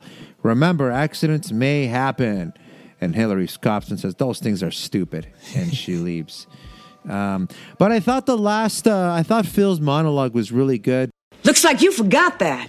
You talk as if I wasn't there with you in Birmingham facing dogs and fire hoses. This is me, Olafame. The same Olafame that was with you the night Harlem went up in flames. But now I have a family and I choose not to fight in the streets. I have an office to fight from. And I have fought and won cases for fair housing, affirmative action, health care. And I am not ashamed to write a big fat check for something I believe in. And that doesn't make me any less committed than you. So don't you dare look down your damn nose at me, Adibola. Dang! Mike dropped. Yep. Sonny. While you're Dropped it on the talking, ground, yep. tell me your score or your rating. What'd you think of the episode? I thought it was a really good episode. I thought it was a good combination of funny parts as well as serious stuff. I thought I really enjoyed the character of Marge. I thought she brought a little bit of breath of fresh air. And her hold over how she is able to impact the children in a short amount of time just goes to how good she is. I mean, to be these kind of people that push for different programs, they have to be the best salespeople in the world. And if you can change somebody's way of thinking, you become a very, very powerful person. So she was able to do that in quick succession with the kids. And so, of course, at the end, it's kind of Phil and Viv have to put a stop to it because it's kind of like, look, you're getting these kids suspended. Like, what the hell's going on here? What is the end game? You know, these ideas that you put into the kids have real repercussions when it comes to what happens afterwards. So I thought she was a really good character. And I just thought it's a unique episode. It's nice to mix it up and bring out the real life issues and things like that. So overall, I'm going to give it a 9 out of 10, a really good episode. 9 out of 10. That is Chris's score. As for me, I think I'm going to give it a solid 8 out of 10.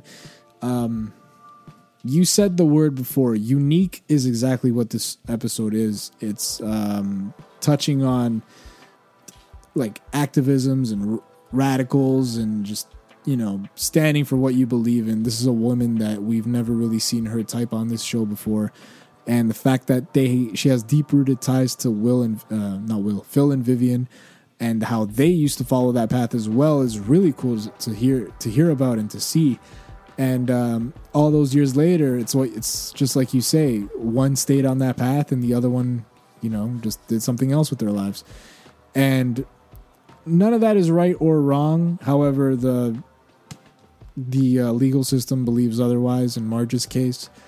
But I thought it was a good episode, well acted. Phil was very powerful in his delivery with that whole the sentiment at the end. I think that Will, as a curious character, he was great. He really, you could see that her influence really got to him because he was taking what he learned from her and applying it to things like doing a sit-in at school, handcuffing himself to the door. So there's a lot of things that they did where, yeah, she was a big influence to the kids. Even Carlton with the petition, as small as that was, I don't think he would have ever brought that up otherwise. Ashley full out dressed up in a dashiki and went to go try to get a bigger allowance. Like it was good, man. We really saw this one woman come into this show, and for what she believed in was so different than what the kids have been taught and what the parents have done, that they just looked at her and said, wow, this is interesting. Maybe we can do something similar. So no denying she made an impact. Now, the subject matter of the show, very serious, I'd say. Being a radical is no joke. Going against a legal system is no joke. And we kind of see the repercussions here of what that can lead to. And it's all, at the end of the day, it's whatever you believe in. Are you going to fight for it or not in your own way? And that's what Marge's character is here to show us. Whether you agree with it or not, that is your personal opinion. And that's why the episode is great. It's not right and it's not wrong. It's just showing you a side of things that you have to swallow and you have to see. So I'm going to give it an 8 out of 10. When it was funny, it was funny. And when it was serious, it did a great job at conveying the message to the audience. So that's what I got. Yeah, man. Well said. Well said. Yeah, good episode. Yeah. And definitely. It's so funny because these last 2 episodes, I don't think I'd seen any of them ever. So these were 2 new episodes that were brand new into my Fresh Prince of Bel-Air knowledge. You've seen these, but for whatever reason, you forgot about them, eh? This one, I don't remember everything, but I do remember some of it. But the other one with Double Trouble, I didn't remember it all. But that's a favorite of mine now. So yeah, really cool. Yeah, I hadn't seen this episode, so especially after I saw Phil's monologue in that final scene, I was just like, "Damn, this is a really good episode." I was really enjoying it. Right. Like, don't get me wrong, the scene where we're gonna see with Phil and Viv, Will and his father later on. Yeah. What season is that, by the way, when his father comes in? Is that season 3, season 4? Is that later on? I'm not sure. I think 5 or 6. Okay, that's okay. Yeah. So, right, because by then it was New and Viv. So it's at least 4 or 5 or 6. Yeah, and I think Will... It's New and Viv. Will was already, like, college and stuff, so... Right.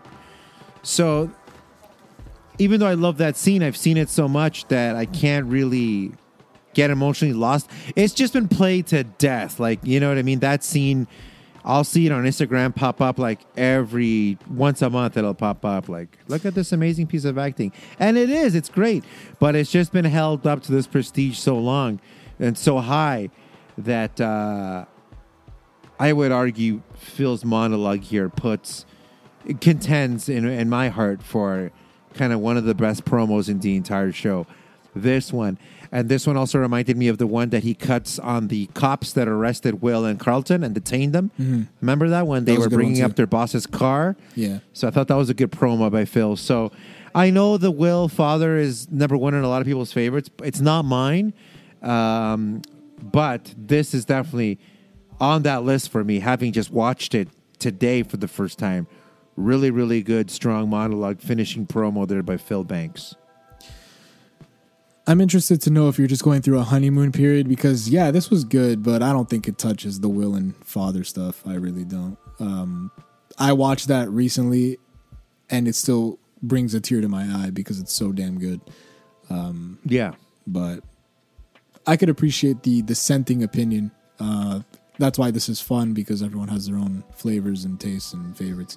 So it's cool. When we get to it, I'm definitely looking forward to dissecting it more.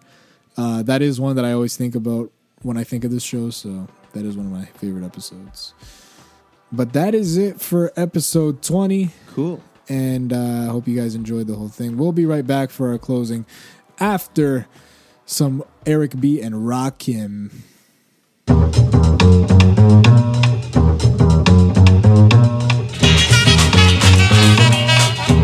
Don't sweat the technique.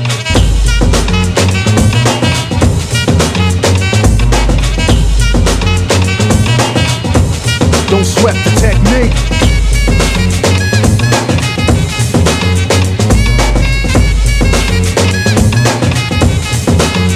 Let's trace the hits and check the file. Let's see who bit the dissect the style. I flip the script so they can't get filed. At least not now, it'll take a while. I change the pace to complete the beat.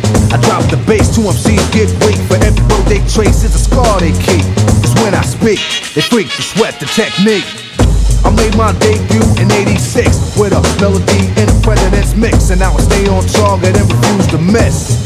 And I still make hits for beats, parties, clubs, and cars and jeeps. My underground sound vibrates the streets. MCs wanna beef, then I play for keeps when they sweat the technique.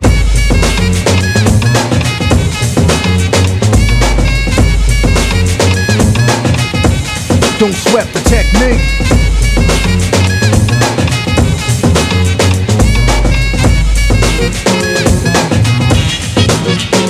They wanna know how many rhymes have I ripped and wrecked, but researchers never found all the pieces yet. Scientists try to solve the context, philosophers are wondering what's next. Pieces took to labs to observe them. They couldn't absorb them, they didn't deserve them.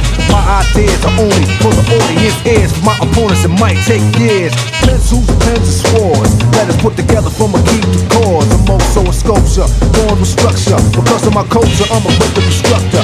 Technical style that'll be full of technology, complete sights and new heights after I get deep. You don't have to speak, just see and peep the technique.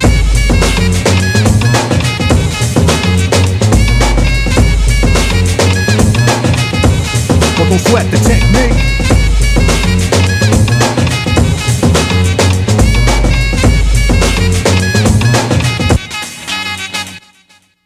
I speak indiscreet, cause talking cheap. Then I get deep in the beat, then complete. Composed with a Z, never weak or obsolete. They never grow old, techniques become antiques. Better than something brand new, cause it's original. In the wild style I have much more value. Classical, too intelligent to be radical. Masterful, never irrelevant, mathematical.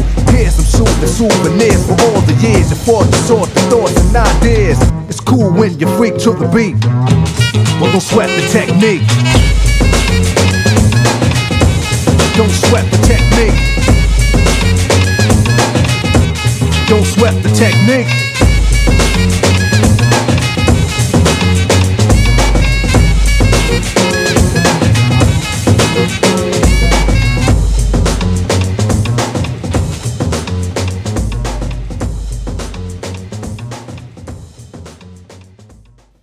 All right, every booty. That's going to do it for another week of the podcast Fresh Prince of Bel-Air, episode number 24.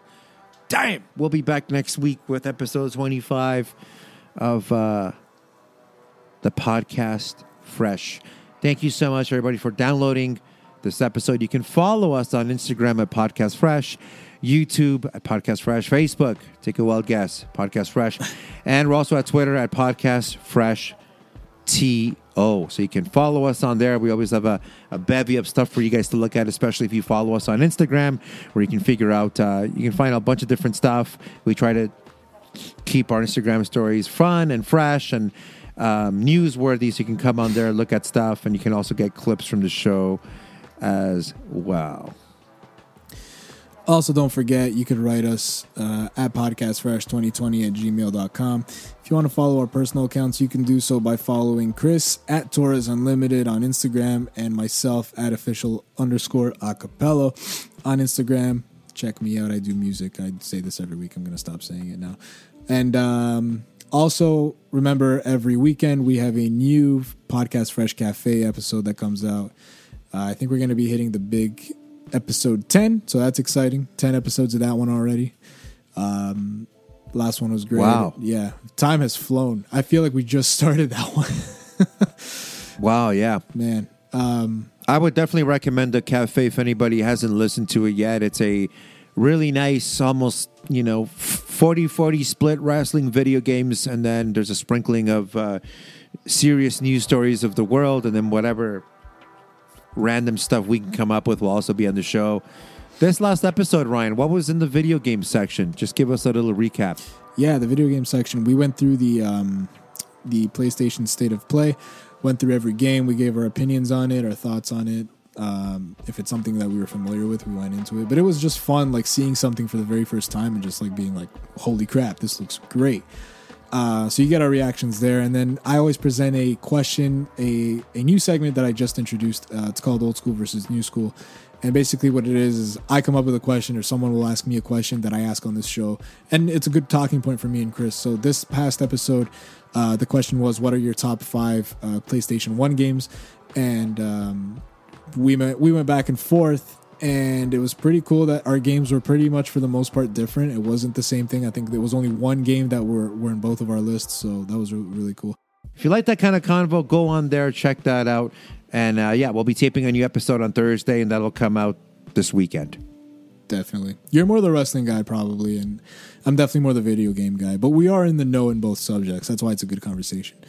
But yeah, every weekend, Podcast Fresh Cafe, new episode comes out. That's a really good show. Big fan. And of course, every Wednesday, a new Fresh Prince of Bel-Air comes out. So that leads me to say we will see you next week. We'll see you guys next week on the Fresh Prince of Bel-Air. We have Vying for Attention, and I will tackle the episode where Will's mom comes to visit with your new boyfriend, and Will has problems with sharing his mom with another man. That reads funny, but you get what they're going with that one. And then Ryan takes on the aunt who came to dinner. Will and Carlton set up dates with two French women visiting L.A.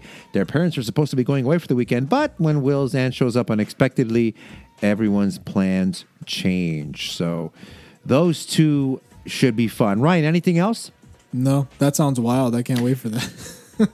Yeah, those two should be good. As always, follow us on Instagram, Podcast Fresh, and we will see you guys this weekend for the Podcast Fresh Cafe.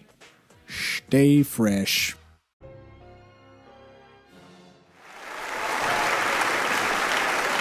How about another one? Can you do another one? I think you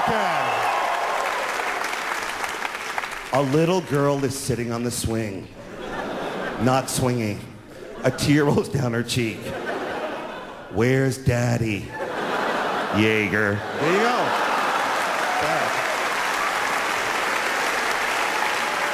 How about a third one? Can you do another one, you think? You guys are great. Okay. A guy, let's call him me, is fucking the left eye of a pumpkin, okay? If that pumpkin didn't want it, why was it smiling at me? Jaeger. Yes. Yes. Yeah. Yeah. I'm trying to teach. I'm teaching. All right, you're up, Admiral. Thanks, Lieutenant. Hey, let me tell you something. Let me drop some knowledge on you. Yeah. Okay.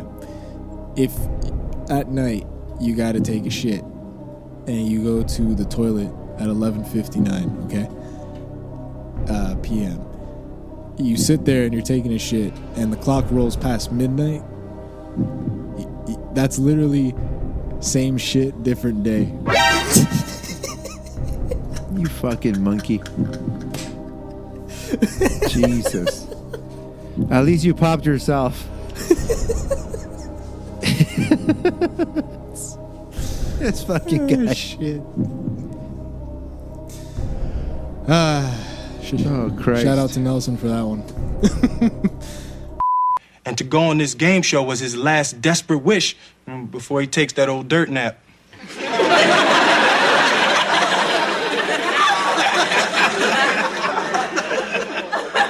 That's decent, Will. What he got? He got Betty Davis eyes. Will, can I borrow your Walkman? I'm going out for a 5-mile run. Yo, this don't sound right. And you call yourself a friend? All right, so I lied. But come on, y'all, I want to win that car. I mean, and to win on these game shows, you got to be, you know, Carlton-like. I don't get it. His point exactly.